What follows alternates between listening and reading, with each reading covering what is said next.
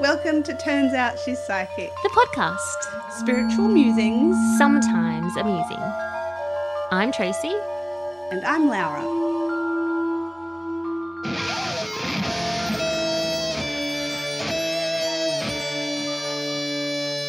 Hello, listeners. Oh, hi. It's a role reversal day today. Sure is, apparently. I am going to be doing the interviewing. By popular demand, our listeners have requested to know a little bit more about our little Laura over there. Little Laura. Do you like the alliteration of little Laura? Maybe that's why I've been called Little Laura often. Yeah. Yeah. Yeah.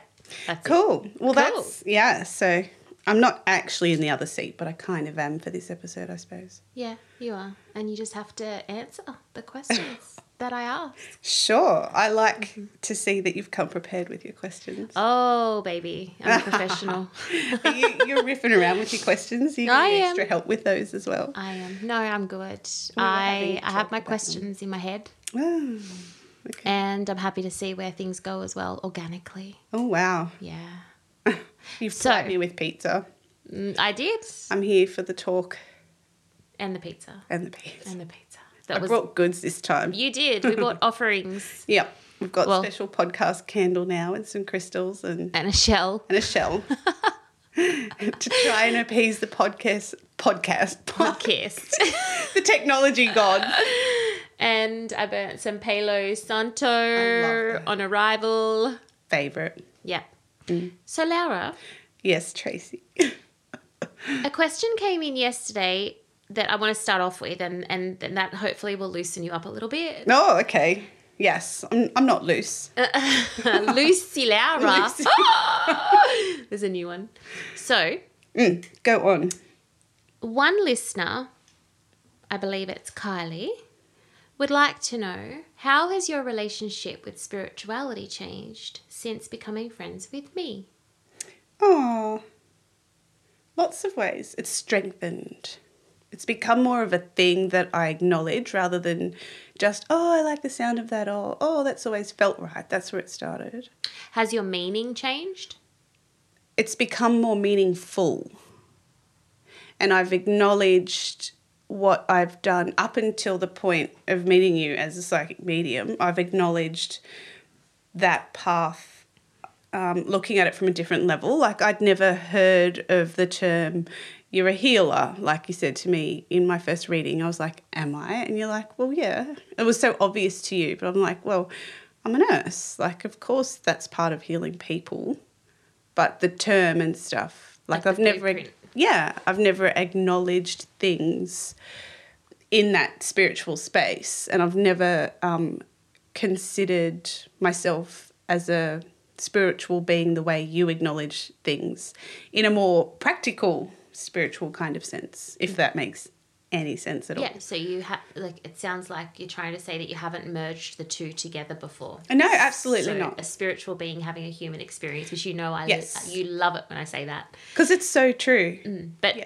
that's probably what Yep, shifted. yep. Yeah. Yeah, my understanding around why I have done everything that I've done, or why I was drawn to everything I was drawn to, acknowledging that and seeing it and understanding it from a different space has allowed me to go further, I think. Yeah. And that's what it feels like to me anyway. Yeah. And it's been able to acknowledge the sort of things that I always thought to be true in a way that was like, you were almost like my science going, yeah, it is true.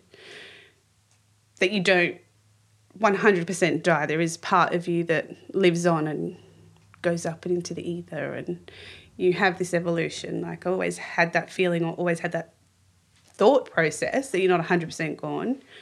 The And I was- curiosity as well. So curious all the time about everything. But Hence this podcast. But I was brought up Catholic, and as was my mum. And over in South America, it got me more curious about where I came from as well, because Mum has always been Catholic, always believed in God, was very much involved with her church and religion growing up, because that's just what you did, that's what you do.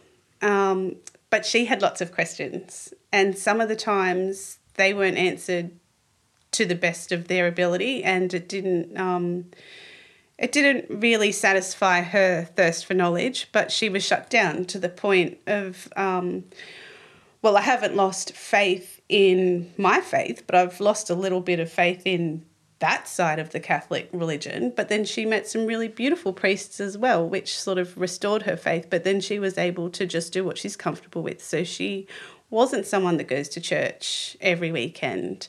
And some people very close to her say, well, you're not practicing, or, well, you're not really Catholic then, are you? But she's strong enough to go, well, yeah, the world is my church. You don't need to sit in a building and that sort of thing. So seeing her do that, I've always had, I believe what I believe in, and it's slightly different to my mum, but I was always brought up in a house where I had that opportunity to choose as well.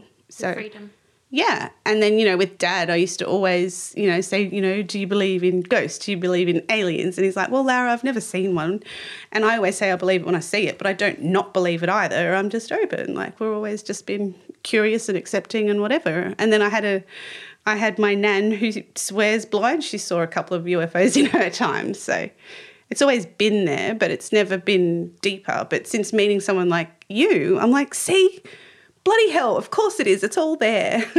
Like, definitely. And I love that I got to meet you and be friends with you and get to know you, and not knowing any of that about you. And then we just got to re-meet again, and I was like, oh, I've always wanted to know someone that had these bloody answers. And for those people that aren't listening, that haven't listened to previous episodes because they're naughty and they don't do the chronological order, thank you to everyone who has let me know since that episode that you do or you don't. I've enjoyed it. It's totes fine. Just tell people how we met and that dynamic quickly. Yep, we met at a gym, at a little private gym that we both went to after having children. You'd had 3, you just had your last. And I had 7 years ago now. Yeah. And my eldest was 2 at the time. And we were exercising mums and doing all kinds of interval training, high-intensity interval training. Every day, 5 days a week. Yeah. But boxing was pretty cool. You taught me how to box. You were very patient with me, but I ended up being pretty good. That's how the story goes. You're incredibly patient with me. I'm always You're incredibly patient with me. Impressed with how patient you are with me. I'm impressed with how patient you are with me. I'm actually impressed with how patient you are with everybody. That's one of your greatest virtues. Except for with my husband. But then I've got the proof with that because I waited a long time before we got married. Yeah. But I'm pretty impatient. He's incredibly patient with you. Yeah. Yes, he is. I will acknowledge that. And thank you for highlighting that, Tracy. But he's impatient with everyone. Huh? Like he's impatient. Yes. He's patient with everyone. He is a patient person as well. He's very accepting. Yeah. He's just a go with the flow kind of dude. That's what I love about him. One of the things. Yeah. Would you like to go off on a tangent about that? I could. You can if you want to. Like this is your episode. Do what you want to do. I love how I've got my own episode, and it feels really weird. It is super weird. Hey? It is. Like I almost feel like I need to be sitting in that chair, and it feels like I have to this is the pressure you're under every week. Oh, really? Yeah. Oh, okay. There you go. It's not pressure. It's not. And it's easy. Like you said, it's easy to talk about stuff you know about. Chatting. And I know myself. Yeah. So. Yes. I left the gym. Well, and then the gym closed. I left first. Oh, did you? Yeah.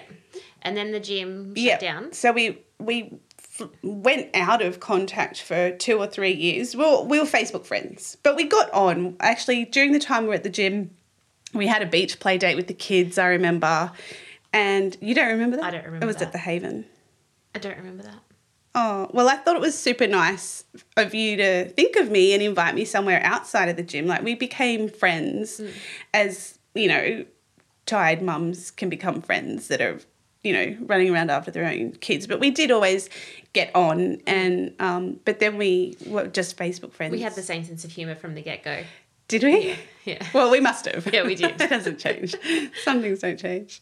But yeah, so we always got on. And then after my second baby was born, and there's 4 and a bit years between my two, I joined a mother's group, and there was some cool chicks in my mother's group that were into all things metaphysical, and one of them, her name's Sarah. Hi, Sarah. She listens to the show. Hi, Sarah. She said, oh, my God, with my other mother's group, we had a spirits and spirit night, we called it, and we brought this medium around, and we just had a couple of drinks, and we had her do a group reading, and she was amazing. She's so accurate. I was like, oh, my God, that sounds so fun. We should do it. And a few of us girls were like, yeah, we'll do it. And so I show up to this spirits and spirits night. There was like 20 of you as well. There was that was full. A fair few. And then in trots Tracy, my friend from the gym. So in our phones, we're like, I'm still Tracy Jim. Yeah. And you're still Mike Lowry, so that I could remember your name. It hasn't changed. Mike Lowry. Mike Lowry. And I remember that night, the only thing that I remember was the Machu Picchu thing. Yeah. And which was just literally when you connected with me. Yeah. You saw Machu Picchu. And I had no real idea of your background or your cultural, heritage or anything. Yeah. And that's kind of the only thing that I really remember being about you that night, apart from the fact that, oh my God, I saw Laura. Yeah. And then we kind of met back up after that, and then it was just... It was on. It was on, like Donkey Kong. Yeah. It was like slowly. I think we had another play date in the park where it was like, hi. and maybe another one. Then I went and had a disastrous family vacation to Fiji, which was horrendous. Disastrous. So bad. Not because of any one incident, but I was really sick, had pneumonia a few times. I was, as a result of that, extremely unhappy and made everyone probably around me very miserable. And I came back, and that's when I put my money on the table with you. I'm like, give me a reading. I booked myself in properly, and I was like, Tracy, I need some direction. I need to see where I'm at and why I'm at and how I can get out of this, because I ain't happy. So we did. We pretty much cleared the slate, and you're like, well, you're actually at a new beginning type thing, which is also death of everything else. Daring rebirth. Yeah. So that happened, and it's been great. Not only have I... What's that? And what about the pneumonia situation? Yeah, so that was interesting. Before meeting you, I'd had pneumonia. Actually, as a kid, I've had pneumonia. I've always had asthma. I've always had...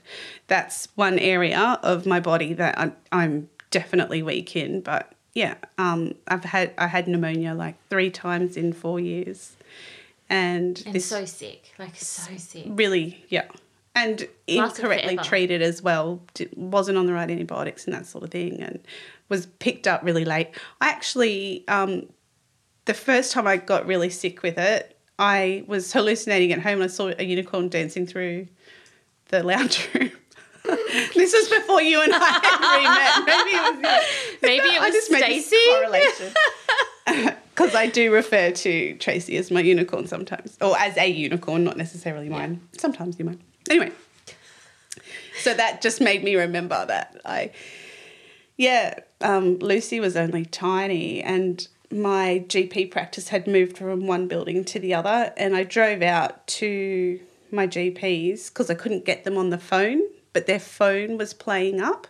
So I had driven there and just parked outside the old building thinking they might be in there, and then I drove down to the new one. I tried ringing, it was ringing out, and I just walked in. I was like, I am sick. I can't breathe. I'm having heart palpitations. Anyway. I'm dying. My GP ended up ringing around the radiology places to try and get me in for a chest x-ray. And it was she didn't send me to ED because I'm a nurse, and I had to be a little bit more dying before I would just trot into ED. In retrospect, I should have just gone to ED a few days prior to this scenario happening. In retrospect, it could have been a few days earlier. Yeah. But they x-rayed both of us because Luce at the time was unwell as well. And, our lungs lit up like Christmas trees, and there it was. Yeah. But anyway, so our listeners aren't here to hear my whole medical history. But anyway, so that, something that you highlighted, that area And the repetition of it was all about grief. Yeah. And being able to release. Yeah. And to go with it. Yes. As well. Because you were trying to suppress it. You were trying to ignore it. You were trying to forget about it. Yes. Rather than just letting it run its course. I just wanted to skirt around it and move on. Yeah. Without going through it. And the meaning that you'd given it was exacerbating it and keeping it coming back, and it was trying to teach you a lesson. And so every winter or every autumn it would sort of come back, and then by winter you would have pneumonia.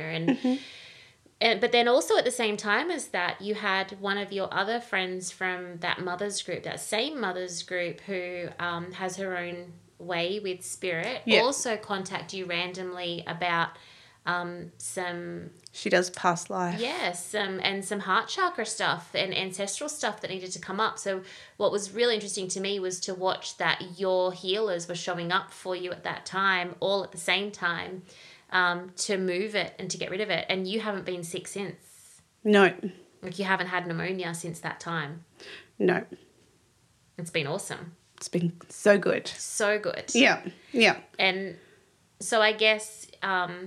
in terms of understanding like the link between spirituality and energy and your physical human experience, do you feel that you're definitely much more in flow and aligned and aware of... Definitely more aware. Yeah. Yeah.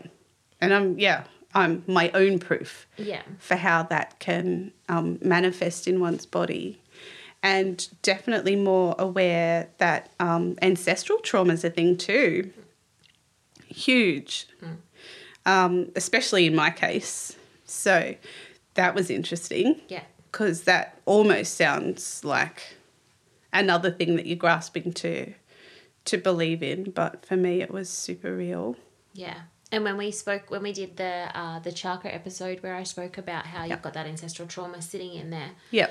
People who haven't listened to that episode yet can go back and have a bit of a listen to that. But one of the other things that people did highlight that they wanted us to talk about was to do an episode on ancestral trauma and ancestors and things, and past lives as well. So we're going to add that in for sure. I love all that stuff. So as someone who, as a career, works in the healthcare industry as a registered nurse and now clinical nurse educator. Yes.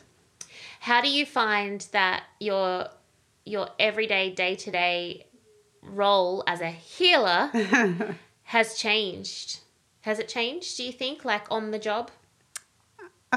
The level of awareness of the spiritual side of it and my level of personal self-awareness definitely comes into play. I'm more aware of the effect I have on people, but of the more... everyone's effect has on everybody else, all those interpersonal skills. The webs. Yeah, that you bang on about. It's one thing to know, learn, and especially in operating theatres, there's, a small room full of very highly functioning, very intelligent professionals doing a very intense procedure. Most of the time, their levels of responsibility are huge. The stakes are extremely high. There's a lot of pressure every single day, and you're meant to interact with every single one of them. And when things not necessarily go wrong, but not to plan, it just it heightens already elevated stress levels to even through the roof. And watching how people deal with that or don't deal with that, and not being able to take that personally, and actually being able to help situations. My understanding of all of that has made a difference in the way I work, and especially the way I teach others as well. And that's brought your focus to a different area in your career as well. Absolutely. So talk to us a little bit about that. I'm much more interested. I've done a lot of work on my own self-awareness and just overall well-being for health professionals in general on a day-to-day basis. There's a lot of information out there on resilience. There's a lot of information on self-awareness. What there isn't is ways to learn how to apply that to your work setting or to even your own personal situation, because once you have that knowledge, it's up to us to apply that the best way we know how. We can't have someone in our little back pocket telling us everything we need to do. But what we can do is figure out who we are be self-accountable. Yeah, what we need to do, what we can do ourselves, and sort out where we can go for extra help. And when I looked around my workplace, there wasn't a lot set up for the actual staff in our own mental health sort of well-being sphere on a day-to-day basis. We lost our staff counsellor, and that was not just our department, it was the whole hospital, it was the whole area health service changed over to a different system, which meant we didn't have one person face-to-face. We had an app, we had a phone, we had a 24/7 hotline, but it wasn't that face-to-face service that people personal. Yeah, were looking for, and it was a whole new way of trying to access that, which is there, but still nothing in unit. So I looked a lot at debriefing in other areas, in the ambulance, in the armed forces, the police force, anywhere that popped up on debrief. I sort of searched categories on vicarious trauma, compassion fatigue, a lot of the things that I was feeling but observing as well, and how can we do that in our own workplace? How can we support one another? How can we support ourselves? So in a way that's going to work. In a way that, yeah. And it's not without its barriers, because there's always going to be barriers of time, because before we look after ourselves, we're looking after a patient that's asleep that has absolutely 100% faith in everyone else, which is us taking care of them.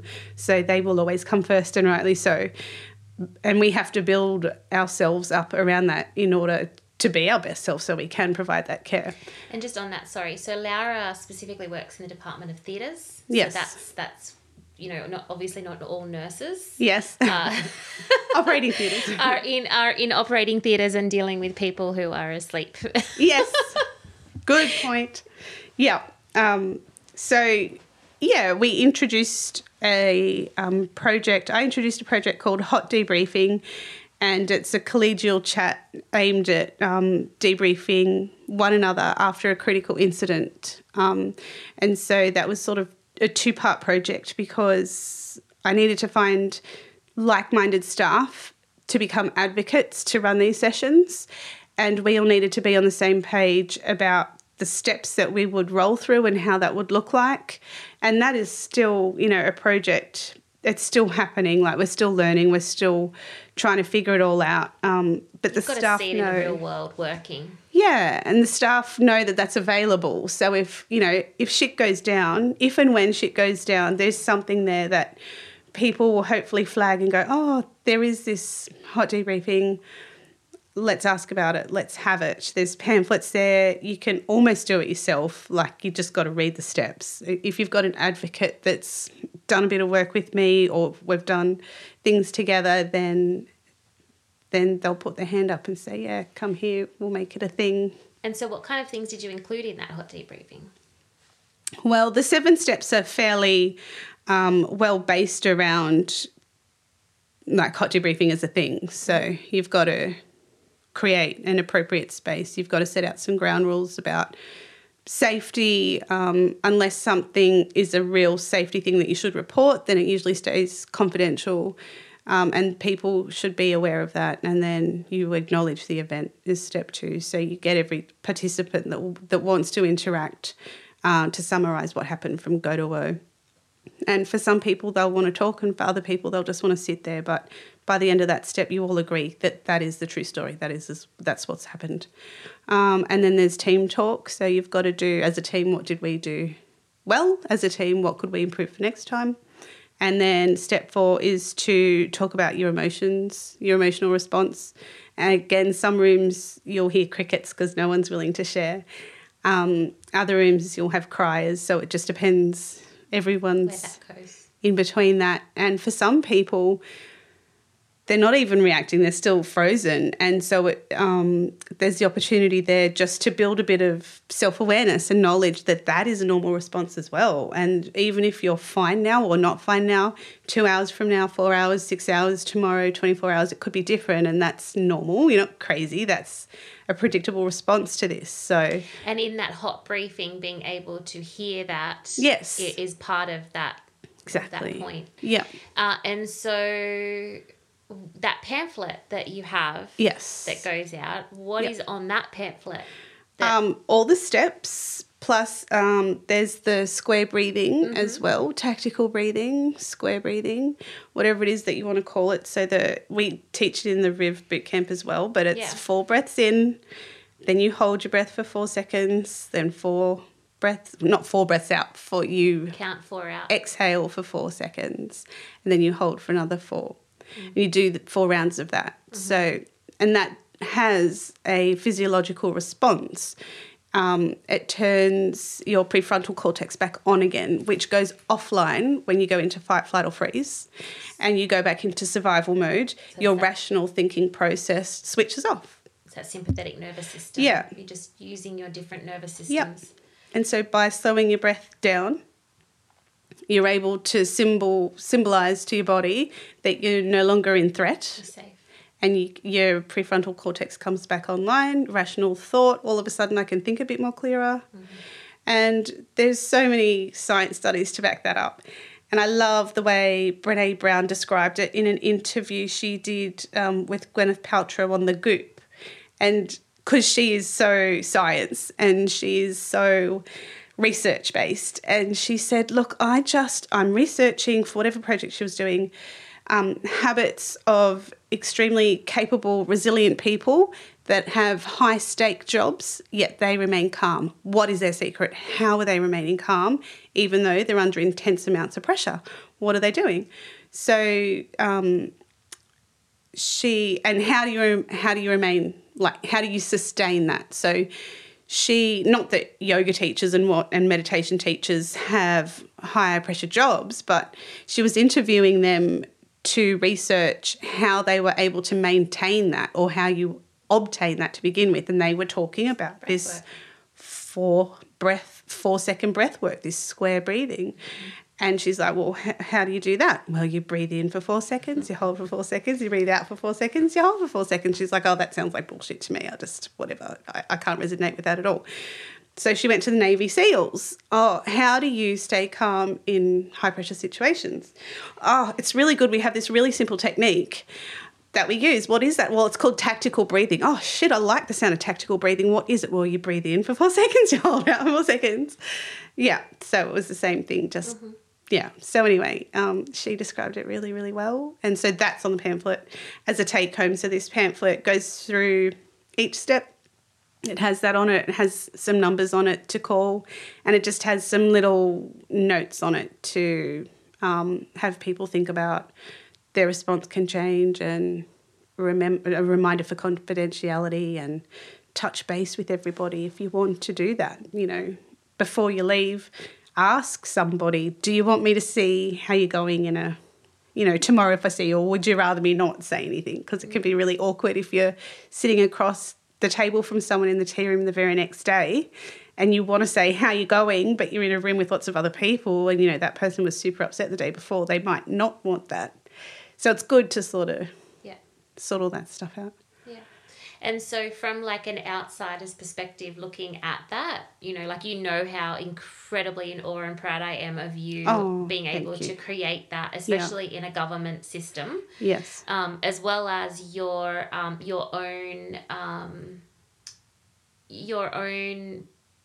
internal battle with feeling confident to be in that space. Like I'm privy to all of that stuff. Yeah. But from the outside looking in, regardless of that, what I see in that pamphlet, but what I also see in that hot debrief process is bringing people to the present moment, centering them, grounding them, helping their root chakra know that it is safe and it is home, and right here, right now, you are fine and you are okay. It's checking in with that sacral as well, where it's that intimate situation where you can trust that your surroundings are trustworthy, and that there are other ways to deal with the situation, which is the creativity. And then there's the solar plexus, which is, you know, like what is happening for you? Talk to me about what's happening to you, for you, not what you're pretending or you think need you to behave. How are you behaving? How are you feeling? And then there's the heart chakra. So it's that kindness and that compassion to share, but also to show yourself that you have a second to take this time for yourself. Yes, you've got to be there and responsible for this person whose life's in your hands, but your life is also in your hands as well. And then you're giving people an opportunity to speak using their throat chakra and speak their truth. And so for people who are more spiritually aligned or aware or self-aware, they will use all of those things, and it will teach them very quickly to come back to those things. And so you're giving them a framework that is just, it's like one-ups for the boot camp, like kind of, it's like a one-up for the healthcare professionals. But, I suppose so, yeah. But for the ones that don't, they're still subliminally receiving this information that's there, that's awakening their spirit, whether they like it or not. It's the exposure to it and making the time for it. Yeah. And I guess there is a step after that that's called finding the silver lining. So even though you might have been served a shit sandwich, there is something in there. How can you hold it so it serves you, not so it hurts you? Find it. Yeah. I love it. And I just think like it just really it sets my heart on fire when I see that you as a healer have found as a light worker, you've found your own way to be a lighthouse in an organization or a situation that many people can't. And I know they can't. Hard. and I know they can't. You know, and to hear you have colleagues from other hospitals ring up and request to share it. Yeah. You know. Well, this project wasn't, wholly and solely my creation. I had help too from other hospitals when I was doing my research. So that's what I love too. But would it be here if it wasn't for you? No. Yeah, true. Yeah, okay. Yeah. Own it. Just take it. Just take it. I just want to acknowledge that. I know. And that's there too. Yep. Like it's like me doing what I do. Like I can't do it by myself. Don't just give me all the credit. I'm not a unicorn without my team and my stuff and my life. Yeah, but it is. Same thing. It is an amazing space to be in, to be able to do that. You're right. Yeah, because it's. I quite often do sometimes get stuck in the things that I can't do that you can so plainly see would be great. So much potential. So this is something that I could do and that I did do and that I continue to do because there are barriers. Time is the biggest one, trying to find time to do it. Yeah. Even trying to find time to train the advocates has been difficult, but you do what you can. That's right. So that's where I have to be okay with, is just doing what I can. And sometimes you can you can lead people to the water, but you can't make them drink. Yes. And that's not a reflection on you or the wisdom or the light. It really is no reflection at all. It just is. Yeah. Yeah. Yeah. Yeah. It's there now. Yeah, that's it. Yeah. And so what about on the family front, your dynamic as a mother and as a wife and as a daughter and a sister and a friend, how has your post or my spirituality. Yeah, how has that affected your life? In every sense. I'm a much better wife and mum. We might have it's to the interview self-awareness. Matt next week. It's the self-awareness. We should interview the Matts. Oh my God, yes. We're doing that. We're coming for you. Everybody, all listeners, you're going to get to know the whole family. No, self-awareness on a different level. On the spiritual level, there is, like you say, there's no shortcuts. If you want to, I don't even know another word for progress, because you don't progress your spirituality, but you deepen it, I suppose. if you want to do that, which I did, it's a continual process, but there's only one way, and that's acknowledging where you're at and where you can improve and what you need to work on. And I was definitely a martyr all the time. That was my default, was a martyr. But I was also a people pleaser as well, so that was difficult to learn, and then to learn ways around that. I don't know, I beat it out of you pretty easily. I had therapy as well. I had Tracy, saw a therapist, my naturopath did counselling as well, so that was good, needed it. But yeah, so I don't have to do everything. I always had a very willing, capable husband that was more than happy to pull his weight. It was me saying, "Oh, just do it." So just learning to share that power. And it was all just trying to control the situation that I couldn't control, but I couldn't stop trying to not control it either. Yeah. But also, and being able to learn receive. Oh, yeah, that was a big one. Yep, learning to receive. Yep. I love the smile you're giving me. It's true, though. I don't even know where to begin. Well, what you were just talking about is a lot the early stages of that coming to fruition, in terms of when we do everything for everyone else, it's because that there is an element to not being able to receive. So when you get aside all of the martyr stuff, and you get aside all the control stuff, and you get aside everything else, what's left is shit. Now I have to have people give to me, or do for me, or show me, or play for me, or work for me, or provide for me. And it's just like, oh, this is new. Yeah. And it's like getting sick. I had to receive help. And correct.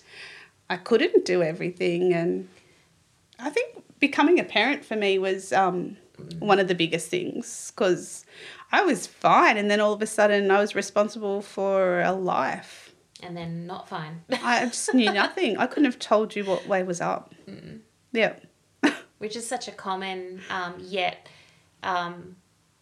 such an isolating feeling, but it's so common, but it's so isolating at the same time. Yeah. Like nearly everyone goes through it, but everyone feels so alone when they are, even though everyone else is going through it too. It really brings out the tools that you're using to gain more control. Or not using. For me, it was just, I have to try and be the answer to everything all the time. Because then I feel like I'm semi-in control, but I was never in control. Yeah. Well, then that's with everybody, the more someone tries to hold on to control, the more out of control they feel or believe that they are. Yeah. The tighter they hold. And still not knowing what to do, though. I had a very, very unsettled baby that didn't sleep. Yeah. Yeah. And then when you move through different stages of life, that's not your present moment anymore. Yep. But you're still behaving as if it was. Yep. And not evolving and moving. Yeah, so there was all of that. But yeah, I have a beautiful family, and that's, everyone has stuff, and that was all of my stuff. So being able to dig all that out of the closet and clean it all out, and design a new one's been pretty fun. And what about manifesting? Yeah. What have you manifested into your life? I started my work project when I was doing my usual job on the floor in theatres, but I ended up getting the position I'm working in now, which means a lot more work hours, but I got my project done, and I probably got it done to a much higher level than what I could have done anywhere else. So I manifested a new job and the house. That, again, probably wasn't a solo effort. Most manifestations aren't. Yeah. You manifested a podcast. The podcast just happened. You manifested it. I don't know. I still feel as though you sowed a seed. What? Well, remember you got me listening to My Favourite Murder. And then I don't know who said it first. We should just record our conversations because we're funny too. Oh, I think that was our text messages. Was it? Yeah. I'm not sure. I remember saying to you that we should share our text messages because they're fucking hilarious. Because we would just spend, like, you would be at your house on your couch and I would be at my house on my couch. We'd both be sitting next to a mat and we'd both just be giggling for like hours because it was just our text messages back and forth. Just the memes. All the time. It's funny. I remember saying that, but I remember you saying, I wish that we could have our own podcast so I could just ask you questions. Oh, there you go. So it didn't buy you into Tracy Laura time. And you said, okay, what would it be called? I was like, I think I'll just call it Turns Out She's Psychic. Yeah. Yeah. And then I'm like, okay, well, what's stopping you? When do we start? Yeah. And here we are. Like, what stopped me was the first 2 episodes that we had recorded quite some time before we actually released it, because all I could hear was me going, yeah, in the background. When you're talking to someone in real life, those sounds are okay, but when they're in someone's ear holes that are listening in on a conversation, it turns out it's really annoying. Turns out. And I did ask Matt, do you think we could just turn my mic off and edit it? Button on and off? He's like, no. So I have been trying to improve on that. And then I think it was the second episode or even the third one when you were nose breathing through the microphone. You could just hear you breathing. Yes. So there's all these things. It's probably really good when people find our podcast, they don't do chronological order. Because the first one is not reflective of where we are at now. But, well done if you've stuck with us and you started at the first one. And how do you feel about having someone, so me, like this someone is me, but how do you feel about having someone like me who I am and what I do as someone who is really important in your life, someone that's close to you? What's it like to be on that end?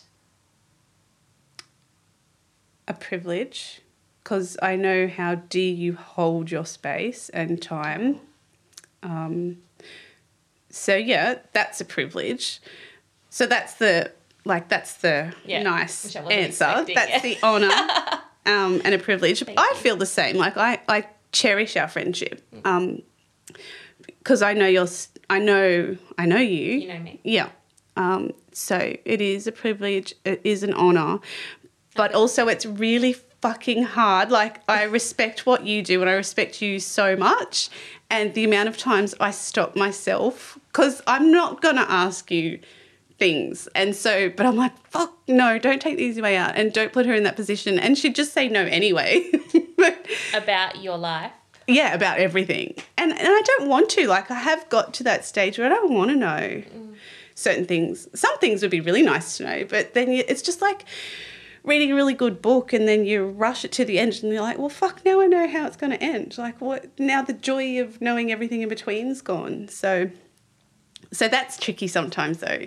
And a lot of the time I'm tempted to cheat and ask you things, but I know you would never stoop your integrity. Like, you would just say, Larry, no, I can't answer that. And I think, and I've never heard you say that, and I never want to put you in a position to have you say that.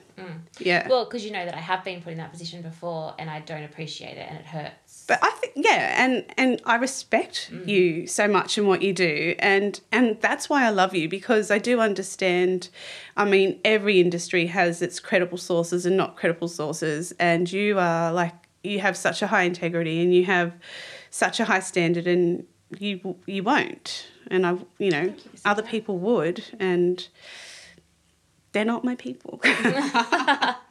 But yeah, it's tempting sometimes, but I don't want to know. Yeah. I think what I would hope that you would know this, that there's no way that I would let you go walk into fire. Like, not knowingly. No. Yeah. But I hope not. But, I think I may have said it a few times before on the podcast over the time, but, there are times where it's very obvious to me that I am... You're cheerleading, I'm urging. Yeah. I don't get subtlety either, though. I know. You've witnessed me not get subtlety from other people. You are so fucking switched on, but just not in that area. I don't know what it is. Honestly, it's painful. I don't wish I was anyone else, to be honest, but it's just like, come on, wake up, Larry. So naive. Well, sometimes. I appreciate that, considering I just sprung this on you, like literally in the last 24 hours, that I would be doing this for you. You did. And for our listeners. Mm. And I appreciate your candid responses, but also, for our listeners out there, our relationship is something that, like, I've never experienced anything like our friendship before.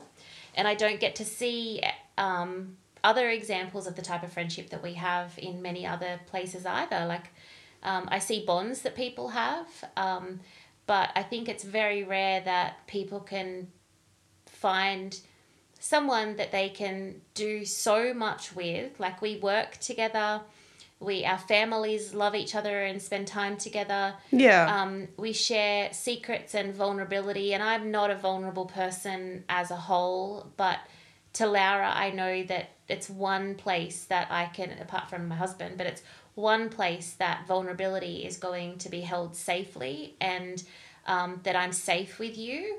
And for that, I want to thank you, like, with all my heart. Oh. And my soul and my spirit and everything in between, my past lives and ancestors.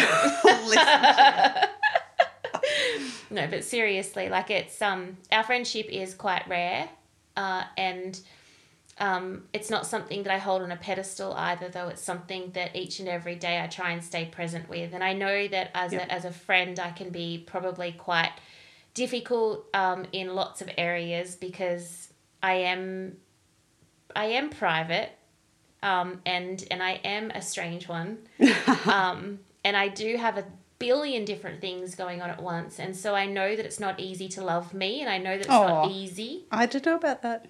Well, I know it's not.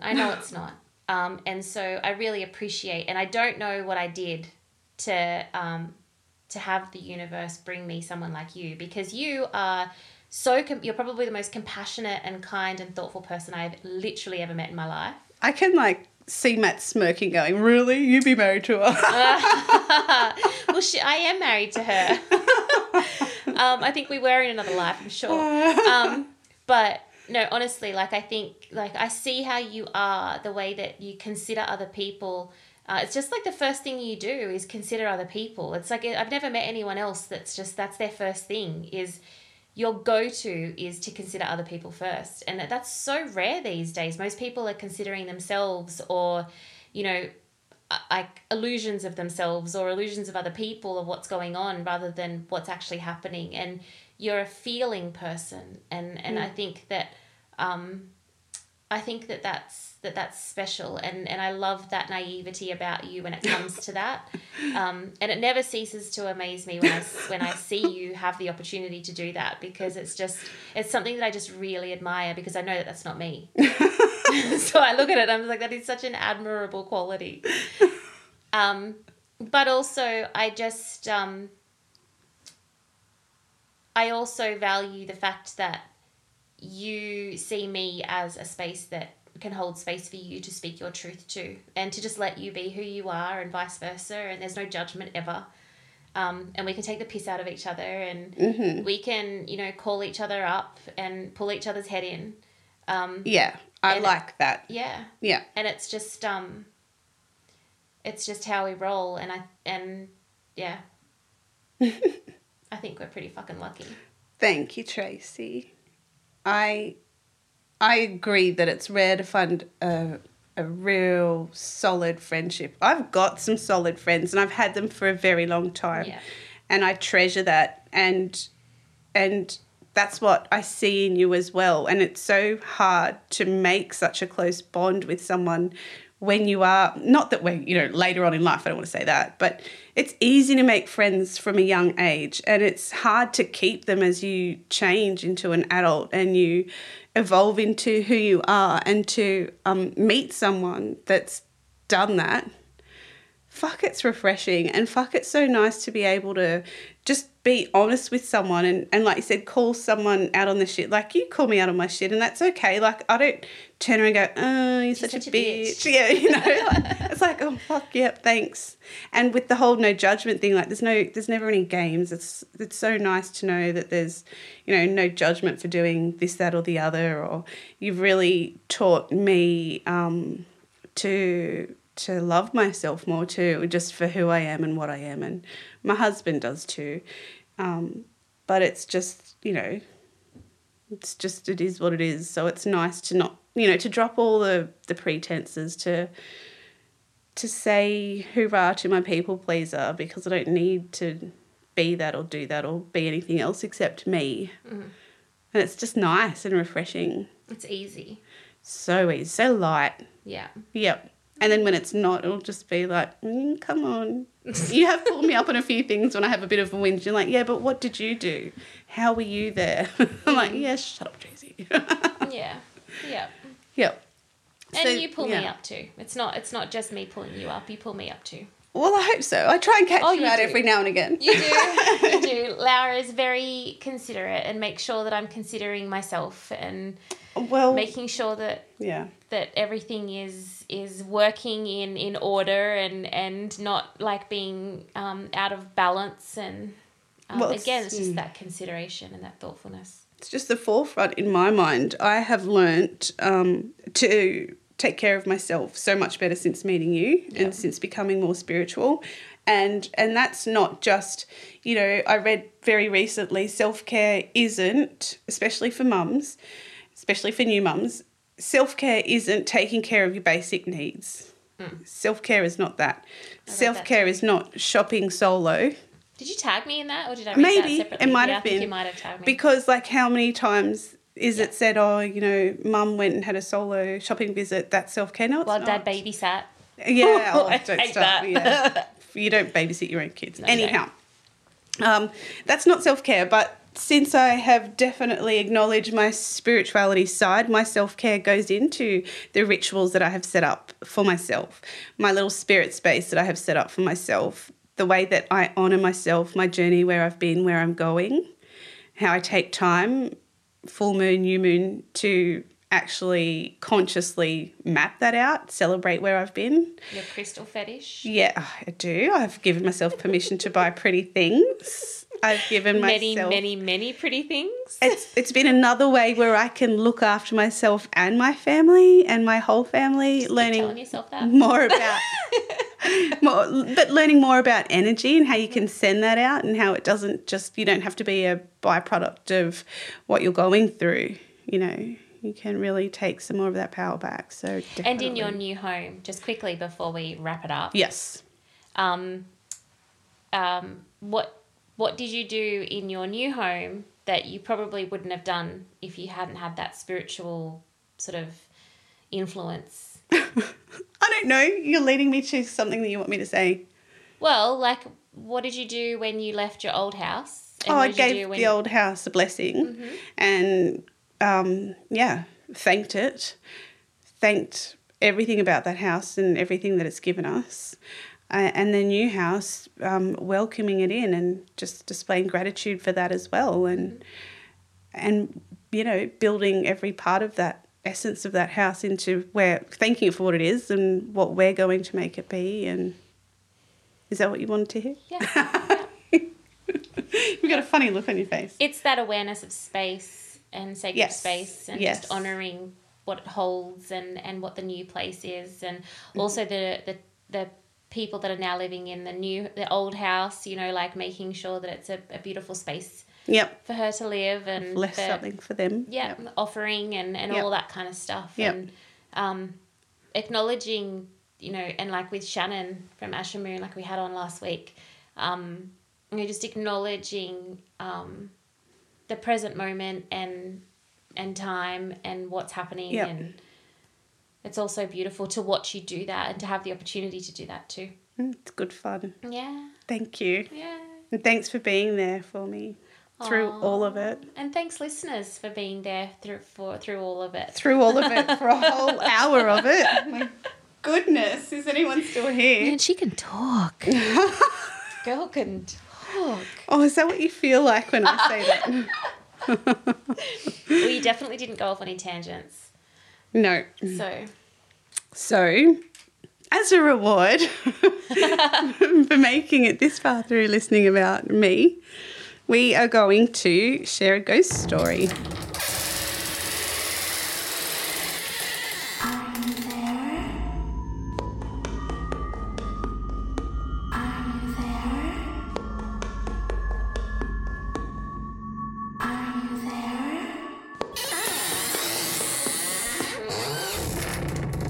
Are you ready?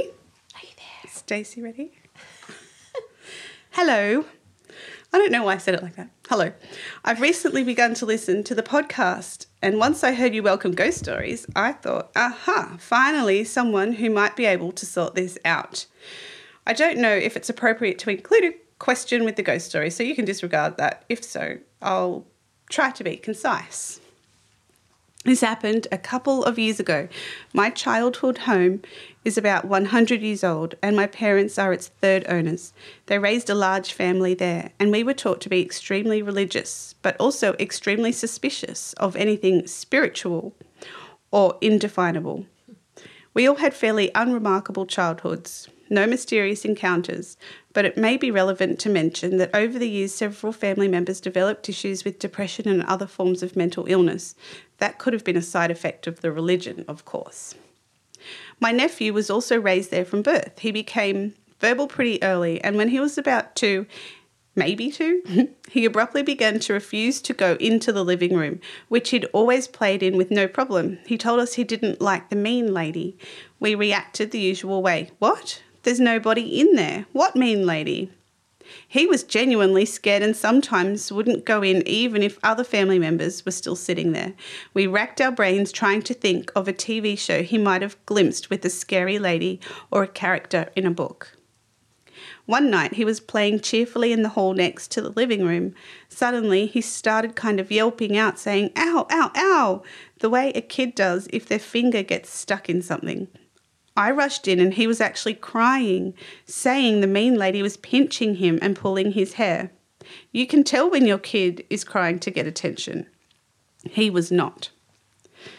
That was when I started to consider, what if this is like a real thing? I waited until one morning when he once again refused to go into the living room and I said, "Okay, I'll carry you in and you show me where the mean lady is."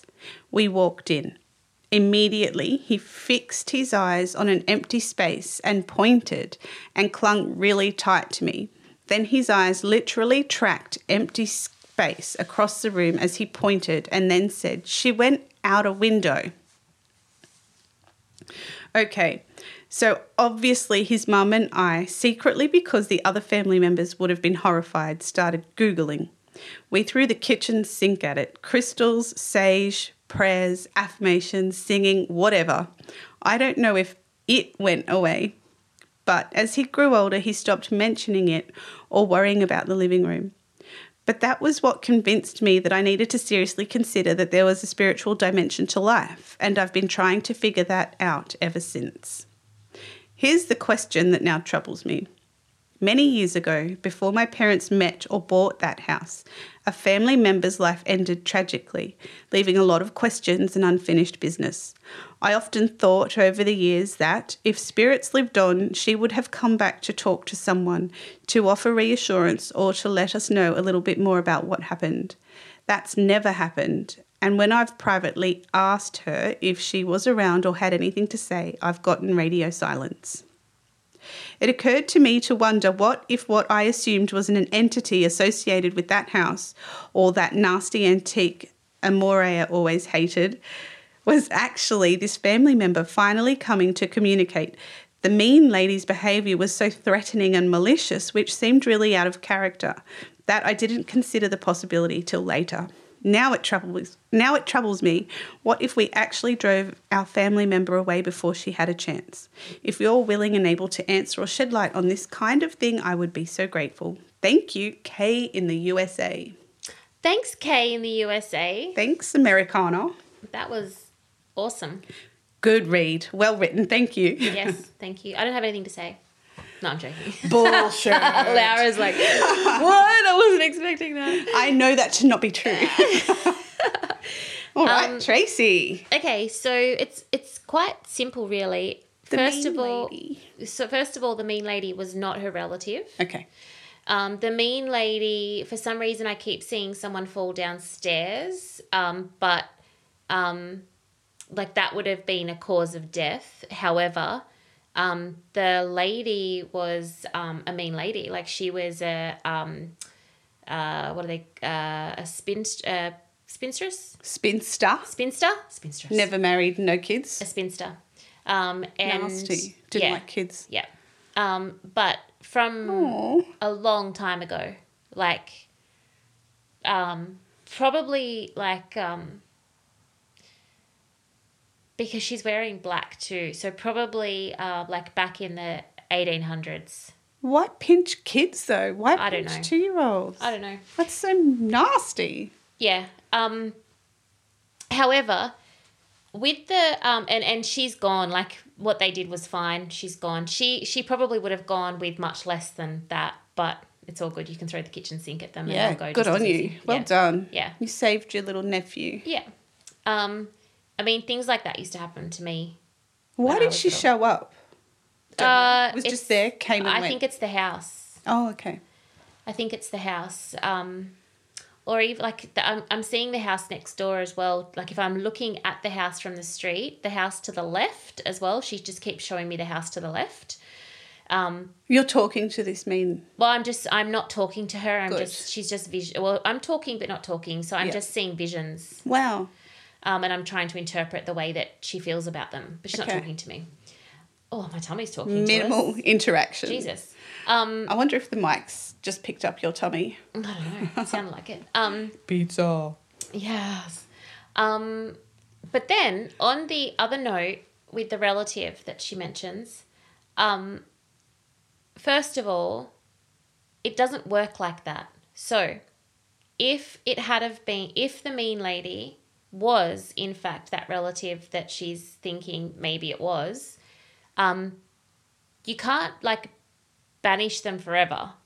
If they're still connected to you via soul lessons, and your growth from then to now and your intention behind understanding what's going on has changed, and her energy would be able to find you as long as you're thinking and feeling about her, because they come from the realm that understands the all-knowingness. And so they would know that now that you're ready to talk, that to be there. However, the reason why you are probably getting radio silence is because even though you're saying you want to know, I can sense there's still a lot of fear there with Kay from the USA. Which would be understandable given this religious background. Potentially, yeah. But also potentially the fear that she's done something bad to the spirit if it was her relative, and feels bad. So it's really just a vibrational, like the fear could be a multitude of different reasons, but it's a vibration of fear that is too low to be able to connect. Plus, you're not a medium. Yes. And you don't have heightened psychic abilities. So she's probably there, and you're just not able to connect. And that's where most people fall over, because most people think that in order to be able to do what I do, they just have to get a stronger connection with spirit. It's wrong. You've got it around the wrong way. You have to have your human self clear to be able to just hear what's already there. It's not done the other way around. Like you have to clear it, and it's always there. You just start hearing it when you're clear. It's like we're all walking around in our silent rooms. Yeah, and I'm not. Yes, you are not. Yeah, I had to just take my headphone off my ear actually, because I just had this intense ringing in my left ear as well. So and left is spirit. Yeah. Yeah. And I'm not interested. Yeah. Fair. But yeah. So, Kay, I cannot speak to your ancestor. She's not coming through to talk to me, which I tried. But I hope that those explanations and bringing some awareness to what's going on there helps. Yeah. And just knowing that it definitely wasn't, the mean lady was not your ancestor. Yeah. Like you thought yourself. Yeah. And it doesn't work that way. So don't ever worry. Anyone else that's listening, if you've ever had the same thought, don't worry about it. It just doesn't work that way. They have no ego over there to just go, no, fuck off. You shunned me last time. Why would I come back and speak to you? They're not going to do that to you. They're not going to do that. They can't do that. They might have a giggle and go, ha. Mm-hmm. Yeah. Do they? Oh, yeah. I was sort of joking, and you're like, yeah. Sometimes they do. If they would do that in real life, then they would do that up there.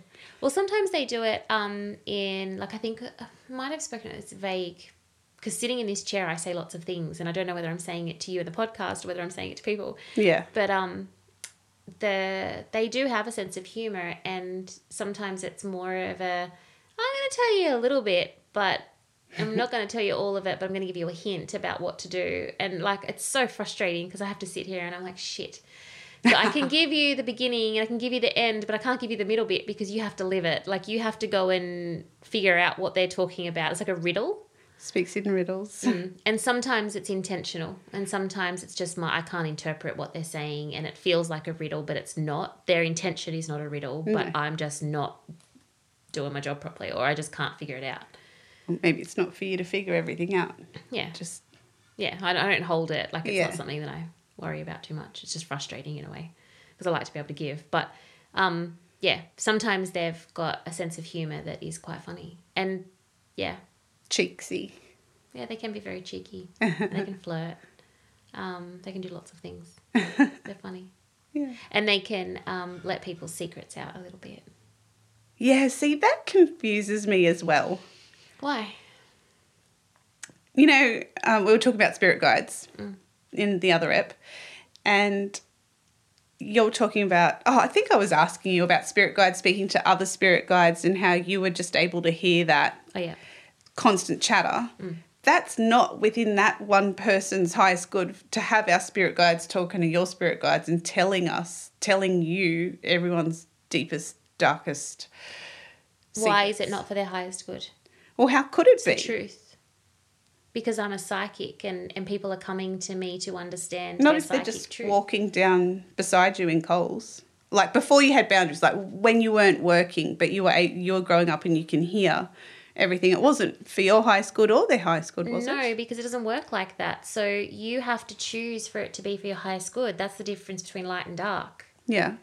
It's the same with people like me. Like, I could use my abilities for dark if I wanted to. Of course. Yeah. So that's a choice to be in the light. So it was always just giving you a choice. It's always a choice. Everyone has the choice. But people don't know that they're walking past you in Coles and that that's going on. I don't really understand. I don't really know if it was always their spirit guides giving me that or their people in spirit. Oh, I suppose so. It could have been either. Because it was just incoming information. Yeah. And you were just being you. And there was no framework for me. Yeah. It was just, it's there and I know it. Yeah. Yeah. And it wasn't until I got the the words, the language, the structure, the framework, the development behind it that I was able to go, okay, now I can break it down and I know what's happening and how it's happening and why it's happening, where it's coming from. So it was just all this information. Yeah, it's just not there. necessarily spirit guide. No. But so there's spiritual guides and spirit guides and it would have been coming from all of them. Yeah. Okay. But I know it from my spirit guides. Yeah.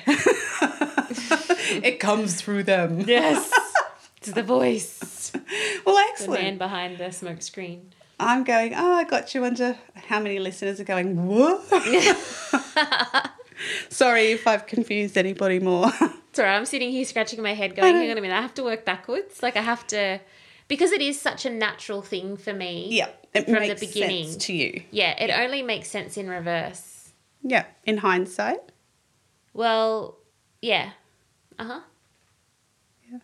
Cool. All right. We'll leave it at that. I think we've, brought done you this time. far. Email your questions in. Yes, Get touch please. on all the socials. The information's coming up. Yeah. Like, follow, share, review, subscribe. Join the tribe. Join our tribe. Join the tribe. Thanks to all you wonderful listeners. We love you and we'll see you next time. Bye. If you'd like to send us one of your ghost stories, or if you have a question for me or for Laura, send us a Gmail at tospsychic@gmail.com. Follow us on Instagram at turnsout_she's psychic and over on Facebook at TOSP Podcast.